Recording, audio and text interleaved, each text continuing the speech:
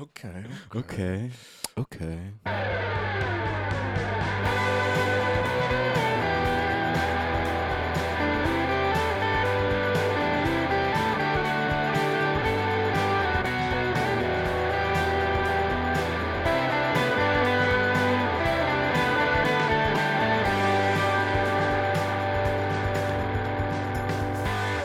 Hello, and welcome to the Zero Stars Podcast, a podcast about Marvel movies and video games. My name is Bob, And I'm Matt.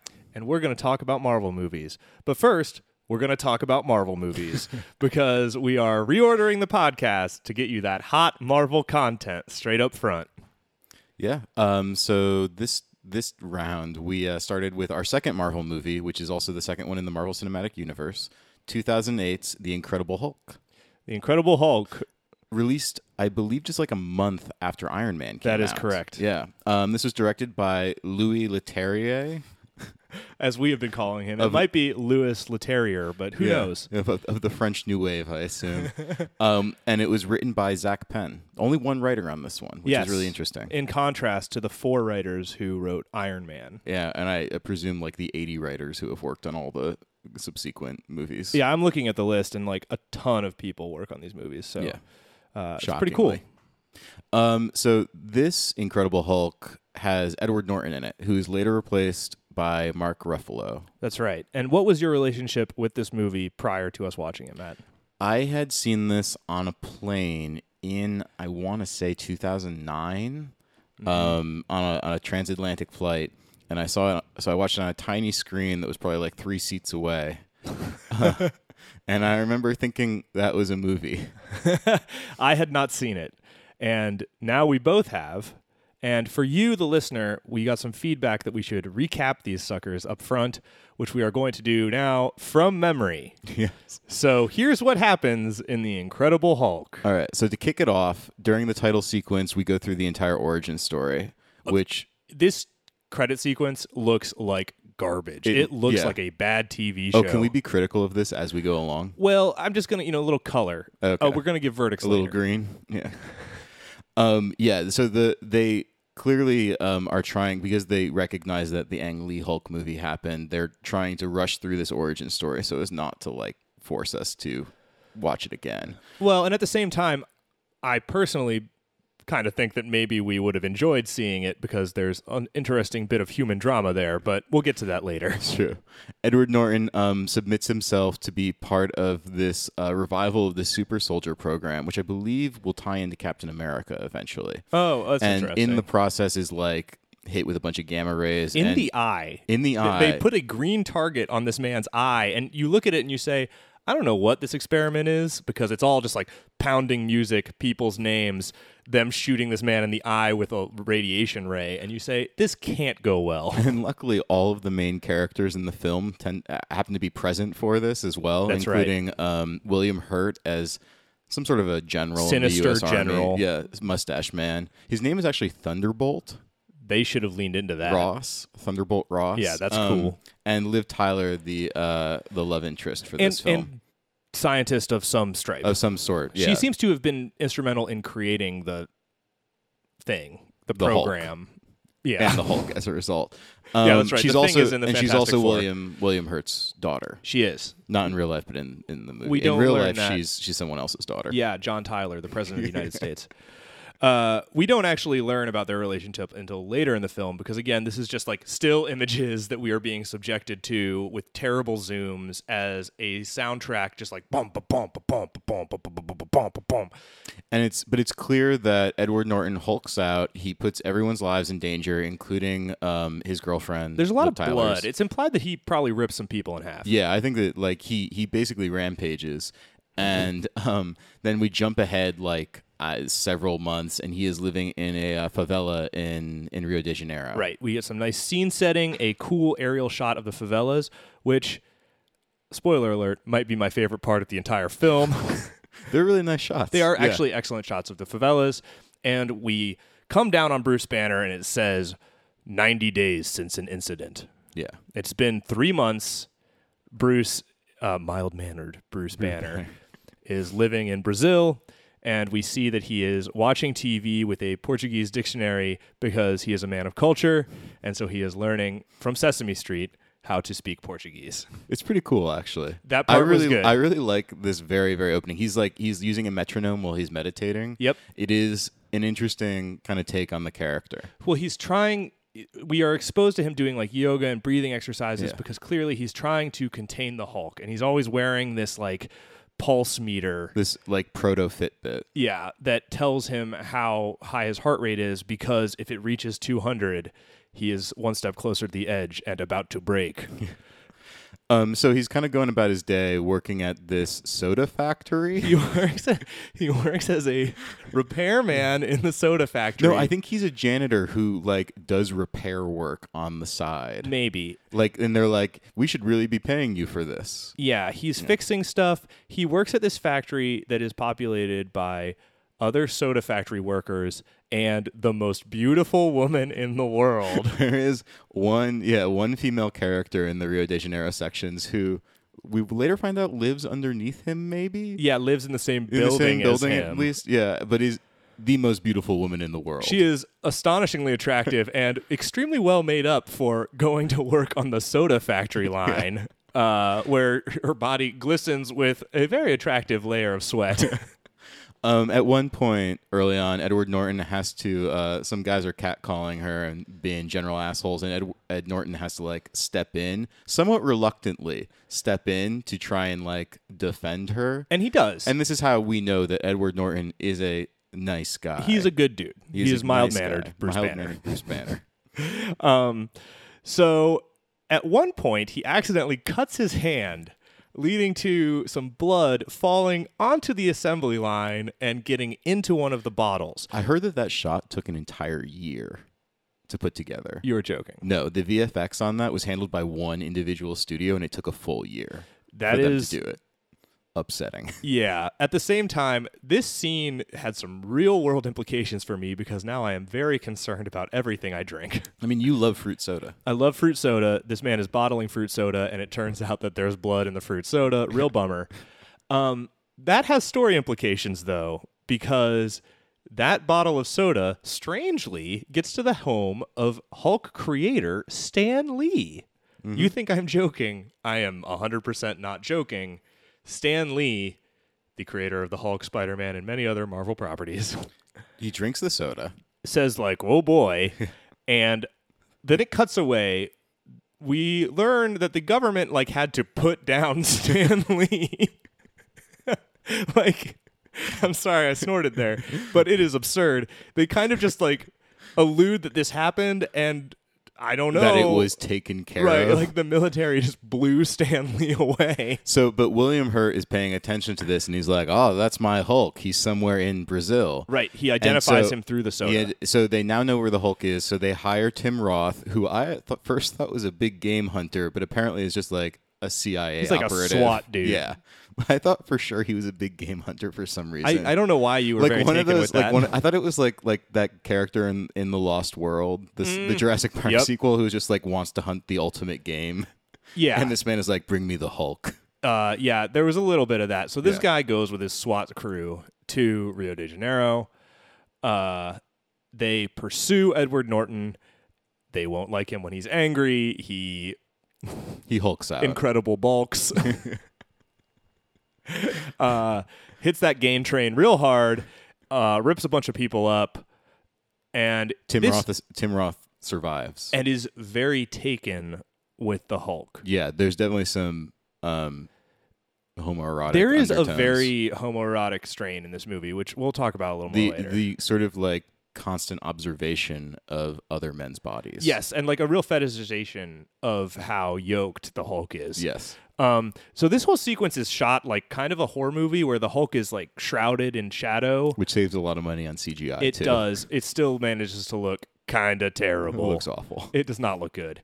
But the Hulk gets away somehow, manages to travel back to the U.S., where he gradually, through various circumstances, like posing as a pizza delivery man. Yeah, he is a pizza delivery man at one point. And manages to get into the college campus where Liv Tyler works. That's right. And Now, where the original Hulk experimentation occurred. And we learn through a series of very long-feeling sequences where people are just talking about things that we saw pictorially in the intro to the film. Yeah, considering that they were trying to speed things up by covering the origin story during the title sequence, they like to go over the origin story again and again, and just verbally describing. It is brutal. So they're just telling you that they want to pursue the Hulk because he was this military thing, and we have to get him because I want a military tool, and blah blah blah. Meanwhile, the SWAT dude, what is his name? Tim Roth. Yes, his name is Tim Roth. The SWAT man wants the power of the Hulk. Yes. And so he demands that they kind of Hulk him up a little, and they're but just a little. Like we half can't give Hulk. you so much. Yeah. They don't give. Your tolerance is down. You haven't been doing this. They inject it into his spine. It's clear they want this movie to have like a body horror element. Yeah, the injection into the spine looks very uncomfortable, and there's like a cracking sound like as the needle goes in. Well, and I thought that in Iron Man they did a really good job with that kind of Cronenberg style. Like when he first has the arc reactor in his chest, you're like, oh, that's real messed up.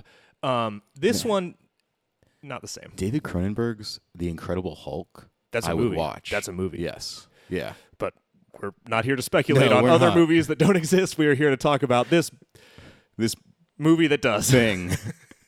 Again, a member of the Fantastic Four. So very similar though. Very similar. So, Stan Lee was running out of ideas at a certain point. He's a big boy. So he's like moderately hulked out. They know that he's at the college. They know that Edward Norton is at the college. Yeah. And at the college, he meets a dude that he has been in communication with. Via an early internet, yes, apparently. Seemingly. They're chatting on the dark web about ways to cure his hulkedness. And so he's been trying all sorts of like tinctures that he's making with flowers that's like, maybe it will cure me of the Hulk. It does not. Yeah. None of, all of his anti-vaxxing attempts to find an herbal solution. Yeah, it's all homeopathic, which is why it doesn't work. So essential oils, man. It's a lot of yoga. Yeah. He's doing meditation and just burning incense, and he's like, eventually I won't be the Hulk. So he meets up with Liv Tyler and this scientist guy there who he has been in communication with. No, he doesn't meet the scientist yet. Are you sure? Yeah, he doesn't meet the scientist until they go to New York City. So he meets up with Liv Tyler at the college. Okay. And she's like, oh, man, you're alive. No. Okay. I'm sorry. So Liv Tyler's like, oh, man, you're alive. It's so great to see you. And they almost kiss like 3 times. Oh, yes. And eventually, though, they're on the college campus, and the U.S. military, or the majority of it, shows up to try to take down the Hulk. But, like, Liv Tyler is, like, angry, and, like, they're restraining her, and Edward Norton, like, hulks out. And for the first time in broad daylight, we see the Hulk take on a bunch of military dudes. And he kills a lot of people. The theme in all these movies being the Marvel dudes kill a lot of people. That it's just not addressed. No, he is murdering. Although at least in this case, like, it's a Jekyll Hyde thing, so there's this, like, he's not himself when he's the Hulk. Well, but he never does violence to Liv. No, because he somehow seems to recognize that she's Liv Tyler. That she is Liv Tyler. She's a smoking babe. And that's John Tyler, her father, would come for him yes, with exactly. everything he has. So one of my favorite sections about this, though, is that Tim Roth is with the military, and he's now, like, super soldier. And there are all of these shots where they show, like, people running, but Tim Roth is also running with them, but much faster. He's much faster. And I want to know how they shot those. Because had the exact same thought. They are simultaneously, like, kind of realistic looking, but also really dumb. Well, it has that element where it's like, it just doesn't seem quite right. Yes, but at the same time, it does look, I think, like a person running abnormally fast. Yes, it looks exactly like a person running abnormally fast, because it's not like he's in like fast forward or anything like that. His, like, arms are pumping at the same speed as everybody else. He is moving. But he is just moving. So he encounters the Hulk. They have a hand-to-hand fight during which we see that Tim Roth is, like, pretty good at fighting. But he's mostly relying on agility as opposed to brawn. And then the Hulk punches him. The Hulk also in this movie really likes picking up two things and smashing them together like he's one of those monkeys with the cymbals. Yeah, he does. That is his move. So he does that. At one point, he drives Tim Roth back at great speed. Tim Roth hits a tree, and his whole body like liquefies. Yeah. And it is graphic. It is grotesque. Very unpleasant. And then the Hulk picks up Liv Tyler and jumps away. I want to go on a quick tangent here. Please. Have you ever seen Kingsman: The Secret Service? No, I've heard it's good. There's one sequence in a church that is a very interesting sequence. That's like one shot, but really it's many different shots, and it's Colin Firth like killing a ton of people. And a lot of the kung fu that Colin Firth is using is being used on dolls that are being like they're essentially just like life-size dolls that he can throw around. And there is one particular shot of one of these incredibly realistic-looking dolls being like shoved into a church pew, and the body crumples in the most unlifelike, well, this is a very lifelike looking doll, the most unlifelike way that if you don't know it is a doll, it is supremely upsetting. The entire like head first, from the head like backwards, the entire body like kind of collapses like an accordion. That's kind of what this looks like. This is sort of the effect that this has. Yeah. Like all of his joints go the wrong way. Yes. So then the Hulk runs away with the one person that he doesn't Hulk out on, Liv Tyler. Yeah. They go to a cave. It is rainy. This movie has a lot of rain. There's a lot of rain. Yeah. Yeah, it's like training day. I commented during our watching. Yeah. So they're in a cave, and this is where he's still like Hulkman, but it's kind of like, it's rough being the Hulk. He's emo Hulk for a little he's while. emo Hulk. It's like the lighting makes him look gray, which I understand is something to have to do with the Hulk. At one point, he was gray. Mythology. Yeah.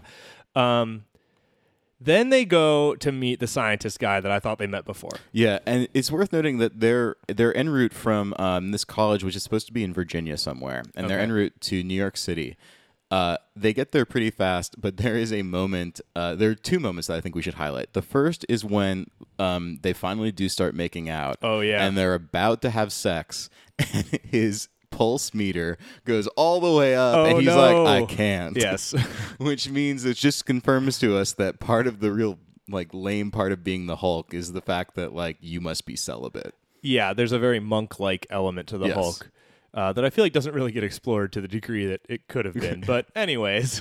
The second thing that's of interest is that once they get to New York City, there is like this strange little almost vignette that doesn't fit with the rest of the movie. Is this the pants one? No, where they get in a cab.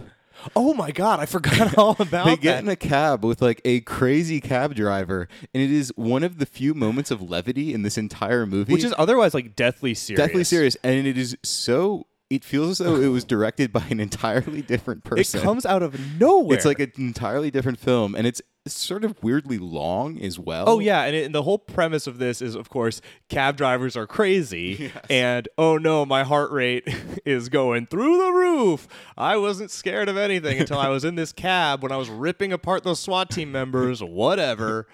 It's dumb. It's very dumb. They meet this scientist, the scientist guy. He's like a little too into the Hulk idea too. And also says things like, he's like a Greek god. Like very into admiring those pecs. Cue more homoeroticism. Yes. And is also just a poor actor. I don't know who that guy is. It's Tim Blake Nelson, who's actually like... He's not good. He's a Coen Brothers regular. Oh, yes, he is. He's normally a great actor. That's where I know him from. This performance was uncanny in every way. It was very bad. Yeah, it was very strange. So he has the ability to suppress Ed Norton from hulking out. Mm-hmm. So he like suppresses a Hulk outbreak, right? Like they like induce him getting angry, but then they also contain it. Yeah.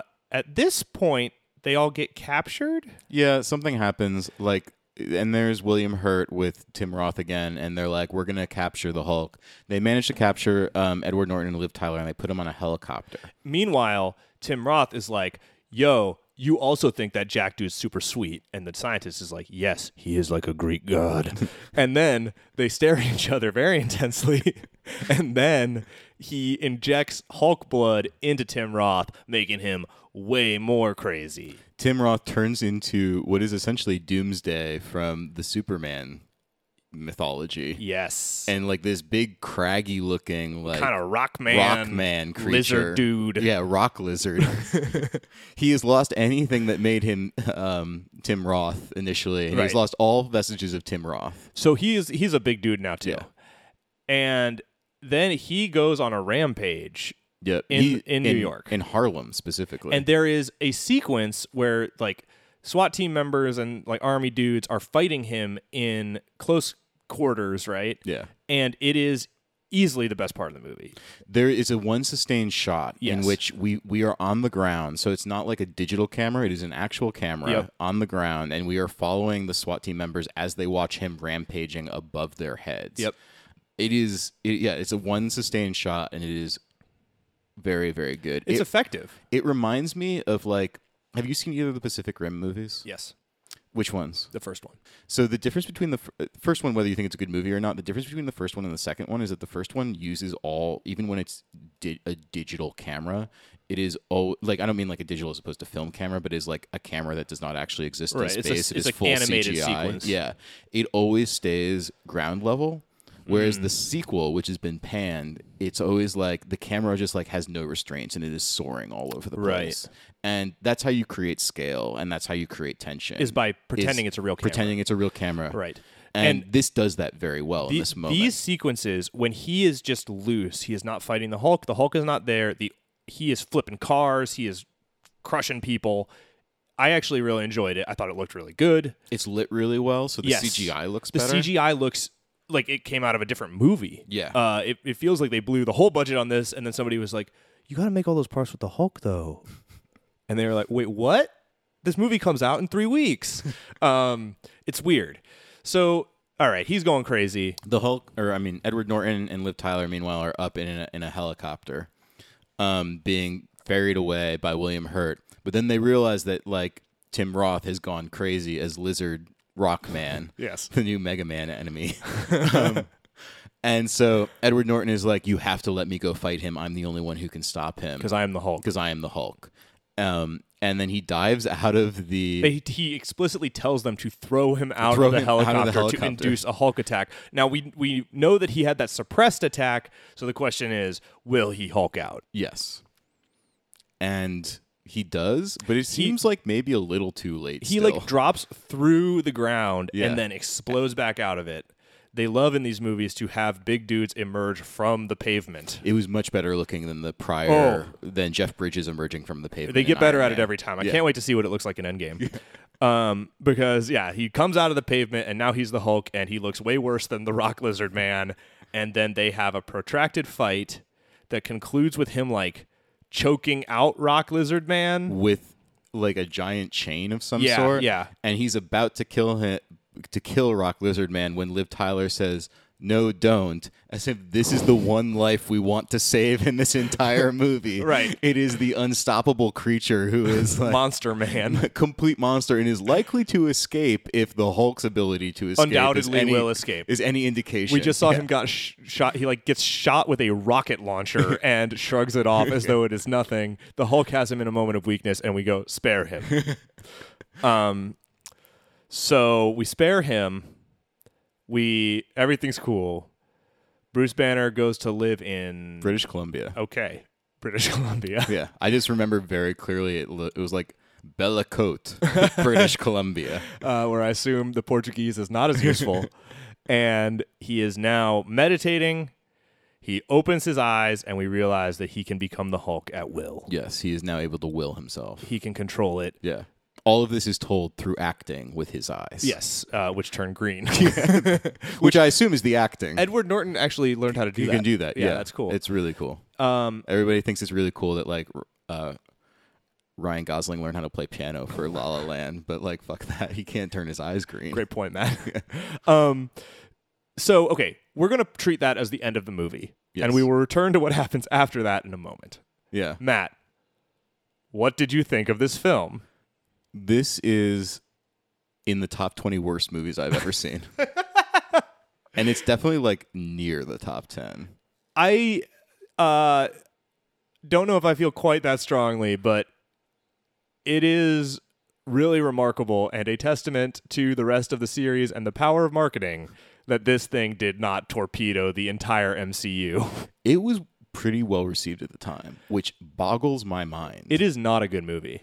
And I don't think that our complaints about the CGI are a reaction to having seen better CGI. I think it is just that it makes Jurassic Park, which holds up so well. It does. It makes Jurassic Park look like the Hulk like it's all just real. looks dumb. He looks really dumb. He the hair looks really There's dumb. something about the way they chose to texture his skin and stuff. And I think that this is why the other dude looks more real. Because he looks craggy and like he's made out of rocks, which is easier to texture maybe. I guess, because the Hulk just doesn't look right. He looks like he is from a video game and got dropped into this thing. His face looks nothing like Edward Norton. No, not at all. In fact, he looks a little bit more like Mark Ruffalo, which is maybe...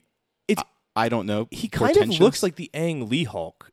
Like he has that kind of smooth anime quality or something. And it's very strange to me. But set aside the CGI. Let's just assume that the CGI is not the problem. This is some of the worst acting I've ever seen in a movie, or at least the least committed and most kind of like bored. I would say that everything in this movie feels kind of bored. Yeah, there are action sequences that are shot terribly, like very confusing. The geometry of everything is like very off. You never have a sense of tension of like that person is here, this person is here, and they are being pursued, except in that one extended shot in the alleys. And its sense of scale is surprisingly lost for a movie that should depend entirely on scale. The Hulk is about 9 feet tall, I think I read. He's a big He's boy. a big boy, but like he never feels that big next to anything else, because for the most part he's just picking things up and tossing them aside. Well, and he very rarely is in shots with physical objects or other people, whereas the Rock Lizard Man has an extended sequence where he's running around flipping cars and stuff, and the cars feel really tactile, and you have a great sense of like, this is a big dude in a street. He's interacting with physical objects, and they just that are don't not do CGI. that with the Hulk at all. Yeah. The Hulk like picks up like the like wing, like some part of a helicopter, and then he has like these two CGI shields that he's bashing together. Because like again, he likes to slam two things together. Yeah. That's his thing.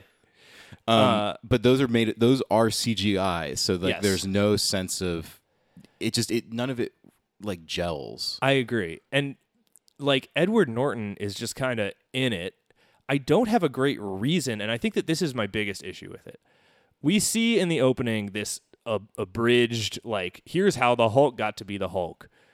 We don't really know anything about this dude. Like, this movie is an opportunity, like, from my perspective, as part of this ongoing story. And, like, I understand there are, whatever reasons that existed, whatever, it is 2019 and I am watching this movie out of context. It just doesn't give me a compelling reason to care about Bruce Banner, other than that he was nice to the most beautiful woman in the world. Yeah, but that's pretty easy to do. Yeah, it's not the hardest. Most people are nice to the most beautiful woman in the world. Right. She lives in the bubble like Don Draper on 30 Rock. But there's no compelling reason for me to care about him. And I actually, and I was thinking about this a lot, it's like the bigger issue is I don't get a real sense of why being the Hulk is so terrible. Yeah, I mean, obviously, logically, it's very clear because you suddenly lose track, but you don't ever get the sort of emotional... You don't see the emotional logic of it, yeah. Or like the remorse. Yeah. There's just kind of... You never see the pain, you see him being like, I don't want to hurt people, but you don't see him grieving over the hurt that he has caused. Or just being super aware of it. Yeah. Or like, it is messed up that this dude's going to be celibate forever because he got zapped in the eye with the radiation, right? But he's just it's like kind of a laugh bit almost. It's almost kind of like, yeah, that's just it. Everything is just indifferent. And the weird thing about it is that for a movie that doesn't seem to be very interested in Bruce Banner's character, we spend a lot more time with Bruce Banner than we do with the Hulk. We only see the Hulk 3 times in the entire movie. Right. There are 3 Hulk sections. Yes. And it's like very, very 3-act structure in that way. The culmination of each act ends with like a Hulk. And we spend Which is what they teach you in screenwriting class. Robert McKee's Story, as you might be familiar with. But we never really learn anything about Bruce Banner other than that he does not want to be a government pawn. And his reasoning for that is not clear. Like, and he loves Liv Tyler, but and- we don't really know why. yeah, and like their interest in each other isn't clear, Yeah. right? And like they have things in common. I'm sure maybe that's explored in the other movies, but it definitely feels to me watching this movie like all of that gets explained in the opening title sequence with silent images, right? All of that stuff that would make it interesting to follow this dude just doesn't happen. Yeah. And especially when you compare it to Iron Man, Which does all the character building up front. and does such a good job of it. Excellent. And it's very concise, very clean, And well written. you know exactly who these people are. Like, you spend so much less time with Rhodey, right? Like, he's just kind of there. He talks to Tony like twice. They have one sequence where they drink together, and he says maybe 4 sentences. And you're like, I know who that dude is. I get their relationship. It totally makes sense. Whereas we spend a lot of time with Liv Tyler and Edward Norton in a That General cave. Thunderdome or whatever his name is. We're with that dude forever. Yeah, and all he does is talk about how he wants to harness the power of the He Hulk. just wants the Hulk. Everyone just seems to continually repeat what their character motivation is. Yes. And we never really see any of their Well, character like, we motivation. see it in that they pursue it. They pursue it, but there's no extrapolation of that in any emotional way. And I feel like we talked about with Iron Man, how we felt like the motivations were for Jeff Bridges and stuff. We thought they were kind of lacking compared to this. Oh, that They're was Shakespeare. incredible. Yeah, like they're so good, and you're like, oh yeah, like I get why Jeff Bridges would dislike this guy. And then there's what's the SWAT team dude's name? I don't know his character name. You're really bad with celebrities. This is I one of don't my know. favorite things about you. I don't know who these people are. Tim Roth. Tim Roth. He was a member of Van Halen or something, wasn't he? Yeah, I think so. And he also directed Hostel. Yeah. He's just like, I want to be a Hulk dude. And there's no moment of like him having some sort of realization that like he's not a good soldier. Like if he was the worst soldier in the squad instead of the leader, and he was like, I really want to be the Hulk because I'm like, I suck at my job. Then I'm like, okay, I'm interested in this. But instead he's just like, I'm really good at killing people. I want to be better. There's not even any hint that there's anything wrong with this dude, like morally in any way. No, there is. He shoots that dog. Well, he shoots. Oh, you're right. The first time we meet him, he shoots a dog, and you're like, he's a bad dude. Yeah. But then he just proceeds to be a bad dude. There's no moment where you go like, he's a bad dude who's Because- motivated Yeah. to make other decisions. He is just bad, and he was born bad, and he will be bad forever, and now he's a lizard rock man who is shown mercy?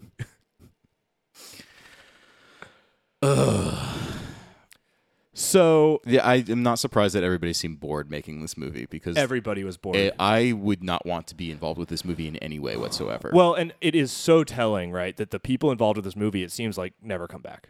yeah. Oh, yeah. No, you never see any of them again. In fact, Zach Penn.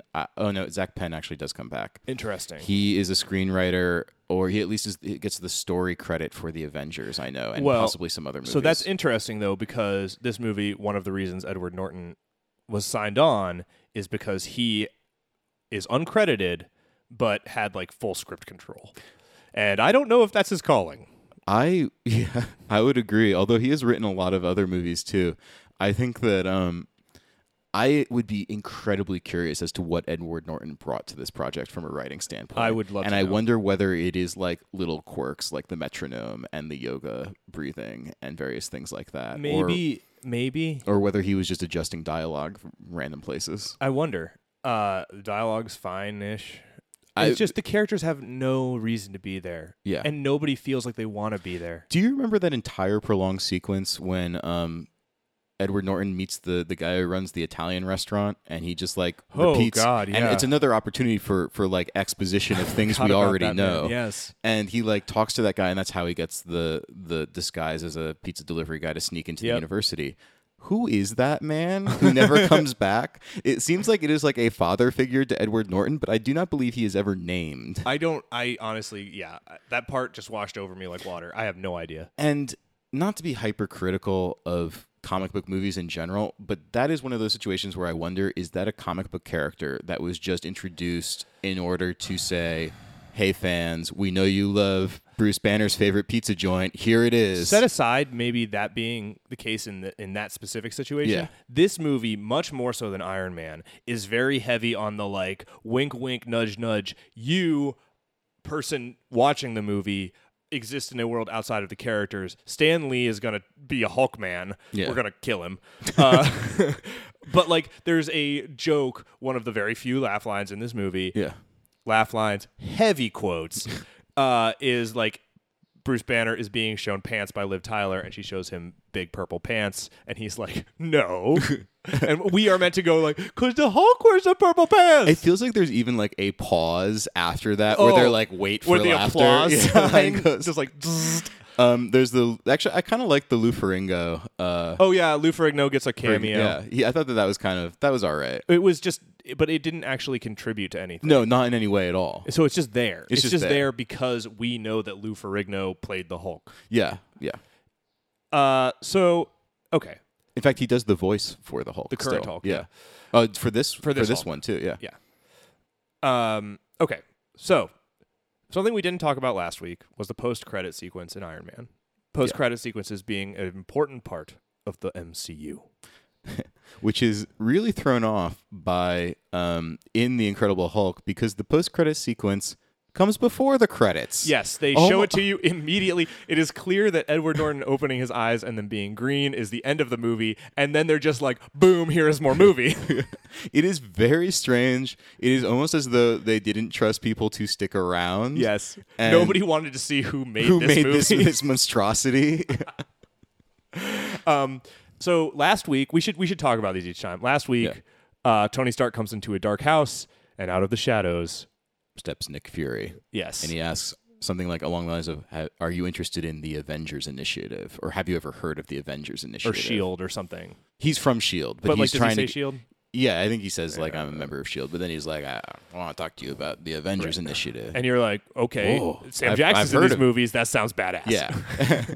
What are the Avengers? And also, yeah, you're coming in and you're riding high off of just having watched Iron Man. So you're like, well, they're going to make more of these movies. That's pretty cool. Pretty cool. Yeah. In this case, you're coming in on a low. Very low. It's worth noting there is a moment during the title sequence at the very beginning of the movie where you see Stark Industries. You do. So you on a know that computer. it's So you know that it is in this in world. the extended universe. They let you know immediately that it is in this world. But in the post-credit sequence, or what is really the pre-credit sequence, the post actual end of the movie. you have Tony Stark, or no, you have William Hurt, Mustache Man. Mustache Man, Thunderbolt, is drinking at a Thunder bar. Road. Thunder Road is drinking at a bar. We don't really know why, other than I guess he's just sad that the Hulk has escaped his clutches once again. I mean, things did not go great. As a military operation, I would say that everything about that went poorly. Is William Hurt giving perhaps the least committed performance of his career. He is drinking a very green beverage, Which is a weird, is it absinthe? I assume or is that it is the soda from earlier mixed with vodka. Okay. Or Red Bull vodka. I do love that he says when he wants another one, he says, "Reload me," to the bartender. He's a military man through and through. Just in case we forgot that he is a general in the United He States is Army. in full dress colors. And then a door opens and a man is silhouetted in the door. And you see his silhouette, you go, that's Tony Stark. And the relief that I felt in my chest that somebody competent and with charisma was about to walk into this movie, impossible to quantify. This commences what is hands down the best performance in The Incredible Hulk. Is basically Tony Stark walking over to William Hurt, and just in walking, he is immediately. Yes. I'm like, I just watched this guy walk for 2 hours. It's so funny because this is where I for the first time in the last 10 years understood the MCU. Yes, Because I just watched this movie and I was like, I did not like this movie. they Stockholm syndrome you into waiting for Tony Stark And to then, show up. well, or whoever, because there is impossible that I will only like Tony Stark, right? Yeah. And this dude I like shows up, and he is totally characterful in everything he does, everything about his presence, and I go, I really liked Iron Man. He's in more of these movies. Yeah, dude, let's do it. I'm immediately back in. Yeah. And he says that he's got something going. So he essentially says exactly what Nick Fury said to a different character. And I do like the idea that the first 20 of these are going to be people saying the exact same thing, but just a different character just saying relaying the same it thing over and over in and a over game again. of telephone. And so with that, I got excited because there's going to be more movies that have Tony Stark in them, and I enjoy Tony Stark. Unfortunately, it was another 2 years before Iron Man 2 came out, which is the next movie in the MCU. That's right. So we're going to have to wait another 2 years before, because we are watching these in real time. We will wait 2 more years before you get that content on Iron Man 2. Yes. In the meantime, we need to rank the Incredible Hulk in our ongoing power rankings of the Marvel Cinematic Universe. The rankings currently stand at number 1, Iron Man. Matt, where do you think this movie ranks out of the 22 MCU films? Up until Endgame, which is where we're drawing the line. I'm sorry, Far From Home. Yeah. Actually, that's a conversation we should have because Far From Home has been confirmed to be the end of Phase 3. They called the one Endgame. It's not the actual ending. Well, because it doesn't wrap up the story. We'll cross that bridge when we come to it. I am going to say that Iron Man ekes out the Incredible Hulk by a marathon. I think it's a squeaker, and that it's only 21 movies separate them. I can confidently say, having seen a handful of Marvel movies, I can feel like I can pretty confidently say that this might be the worst out of all of them. That's what I'm. If not, definitely second. We will shuffle the list as more entrants come in. Yeah. But right now the list is number 1, Iron Man. Number 22, The Incredible Hulk. So join us next week, or whenever we record again, and we will talk about Iron Man 2, which, good Lord, I hope it is better than this movie, because this thing bummed me out, and then Tony Stark showed up, and I was like, you know what? I'm back in. All right. Should we take a break and then talk about video games? That sounds great. All right, Matt, you play any video games? I have continued playing the Phoenix Wright games. Yeah. Which I rather enjoy. I'm playing the second game called Justice for All. It is not as good as the first, I would say. Yeah, I don't like Justice for All as much as Master of Puppets either. Phoenix Wright Master of Puppets I would definitely play. Oh. But I'm still enjoying it. I find it, like, as I said before, it's bite-sized. So each portion of an individual case, it takes up just enough time that you can play a little bit before bed, and it's nice. I don't feel as guilty not reading a book. Yeah, I get that. What makes it worse, really quickly? The second one? Yeah. The stories just aren't as strong and the characters aren't as engaging to me. Gotcha. So each case you're introduced to a bunch of new characters. Right. And it's kind of hit or miss, depending on whether you're going to like them or not. And there's some very interesting sort of endearing characters in the first one that some of whom come back for the second one. One thing that I will say about Phoenix Wright that really impresses me, it's something that I've seen that occurs to me I've seen only in animated sitcoms before, is that it creates a very well-developed world. Oh, interesting. I've always thought that King of the Hill, the town of Arlen, is an incredibly well-developed world in the same way that Bloomington in Doug, the kids' TV show Doug, is also a really well-developed world. There's you're aware of these are the cultural things that the people in this town are really into. Yeah. And these are and Phoenix Wright does an excellent job of world building in that regard. That's pretty impressive. Yeah. So overall I think that they're really cool games. Great. Yeah. Are you going to roll through to the third? Probably gradually as I go along. Yeah, I'm just kind of taking it one case at a time, It's the only way you can get through it, man. I just passed my LSATs. So, I've been doing that. I've played a few rounds of PUBG. Yeah. I have to say that I do not enjoy playing PUBG half as much as I enjoy PUBG as a spectator sport, where I just continue to watch the teammates who are much better than me, inevitably advance and potentially fall or become victorious along the way. I think that PUBG is a fun watch. So you don't watch other video games? No, not really. And so what do you think it is about PUBG that is so compelling for you?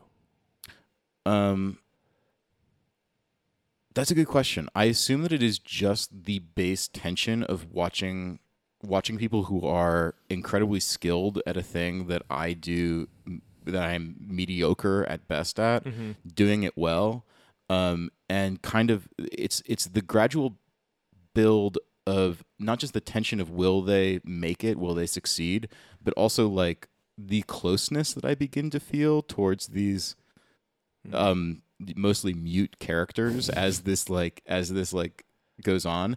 I develop like some sort of strange affinity for whoever I'm watching play, whether it's a team or whether it's one person. But you don't get that when you play like Apex, for instance. Do you consistently stick around and watch the end of it? No, I never spectate in Apex. And what do you think the difference is there? Oh, I think that it's that Apex is too fast paced and PUBG is so quiet and silent, and it is sudden bursts of action that you have a better sense of what's going on. Yeah, I think that it is. Well, I think that it is. It's like the difference between watching soccer and baseball. So soccer, I don't really enjoy watching soccer or basketball all that much because there's constant motion. Baseball strikes me as a very cinematic sport. Nice use of strike. Yeah. No pun intended. Baseball definitely feels like very cinematic to me, where you have like these moments of action in between these kind of like more meditative, contemplative moments of inaction. And that's what PUBG is to me, is a lot of kind of meditative moments of inaction and sort of like general movement where it's still very tense, but you then the action tends to occur very quickly all at once. It's so funny you saying that, because I played what I would think of as kind of the great granddaddy to a lot of these modern Battle Royale games in some ways just yesterday, which is Counter-Strike, which I hadn't played in forever. The original Counter-Strike? I played Counter-Strike Go. Oh, Global Offensive? Yes, Global Offensive. As we call it. Which I wanted to play a shooter, and I was on my Mac, and it was there in Steam, and I just downloaded it because it's free to play. They have a Battle Royale mode that I tried to play once that is inscrutable. It is so confusing. I have so many questions. I don't know enough to answer them. How many You're on people? a team of 2? How many people total? I don't know. How big is the map? Kind of small. Oh, okay. You like call in items by drones, so you see the drones going where the people are, which is kind of interesting. I see the drones going where the people are. Yes, I see them dancing. I see them flying. Yes. Carrying my payload. Do you have more? No, I'm good. So I didn't play a lot of that, but what I did, I played like straight up Counter-Strike. Yeah. Like terrorists versus anti-terrorists. Where one of us is planting a bomb. They have like different. You pick. I want to play Counter-Strike, right? I said casual, not competitive, ranked, not ranked. Nope, not for me.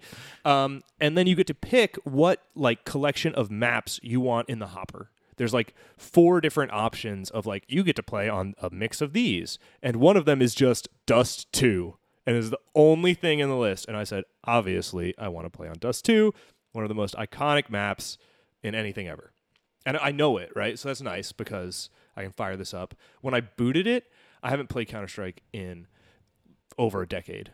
When I booted it, because it's Steam, gave me a badge for like, I've played Counter-Strike for over a decade, because it knew that I'd played it before. And so like that's on my profile and stuff. That's crazy. Which definitely set expectations too high for anyone looking at me.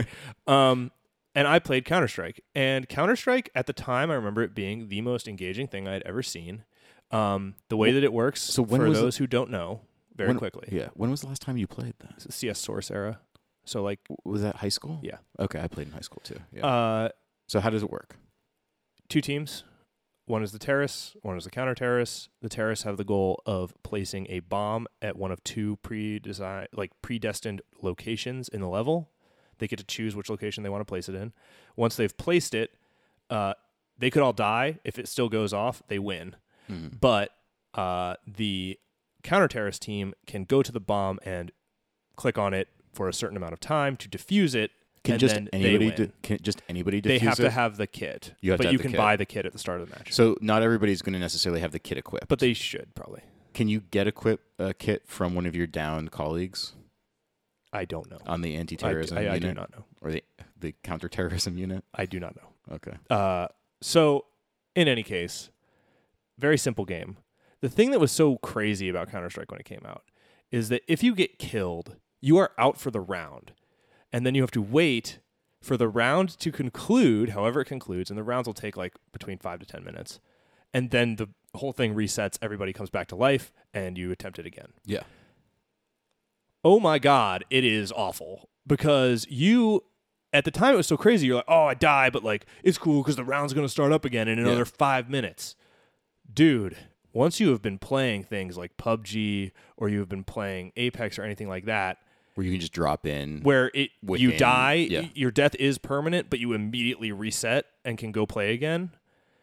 It feels the most antiquated thing I've ever seen. Can you move between cameras and watch other people you playing? You can spectate and like click around, but I remember you used to be able to fly around too. You can do that kind of stuff, but like I just found it. You die very quickly. Yeah, the map is very tight. It just like I had some fun, you know what I mean? Like we won a couple matches, I defused a bomb, like whatever. But it's just old. It's just amazing the degree to which PUBG and Apex and Fortnite are a modernization of that permanent death idea, of that way that like roguelike things have kind of infiltrated everything. Mm-hmm. It was very much like, oh wait, those things are new Counter-Strike. Like they have a lot of the same elements and they lack the problematic parts. I mean, it might be permadeath, but you can respawn in a new game very quickly.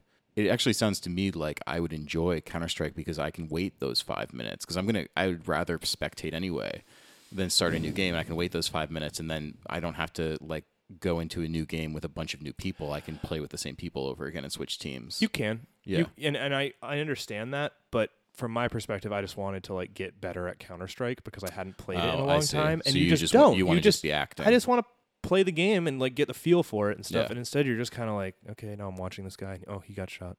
Yeah. And it's just sort of old. Yeah. I do wonder if we'll reach a point where somebody makes a Counter-Strike type thing where it's like, what if there's a map where it's like people are trying to set bombs on it? And I guess that's kind of Battlefield is like that kind of objective-based large-scale map game. Yeah. But I think that there might be room for something that's more Battle Royale-esque that has that type of objective gameplay, which would be kind of interesting. But it just felt really old. Yeah. It's fun to play a game with a mouse, though. Like, are you going to go back and play it anymore? I don't know. Probably not. Nah. But it's just old. And so are we. Very true. So join us next time when we talk about Iron Man 2. And are older than ever.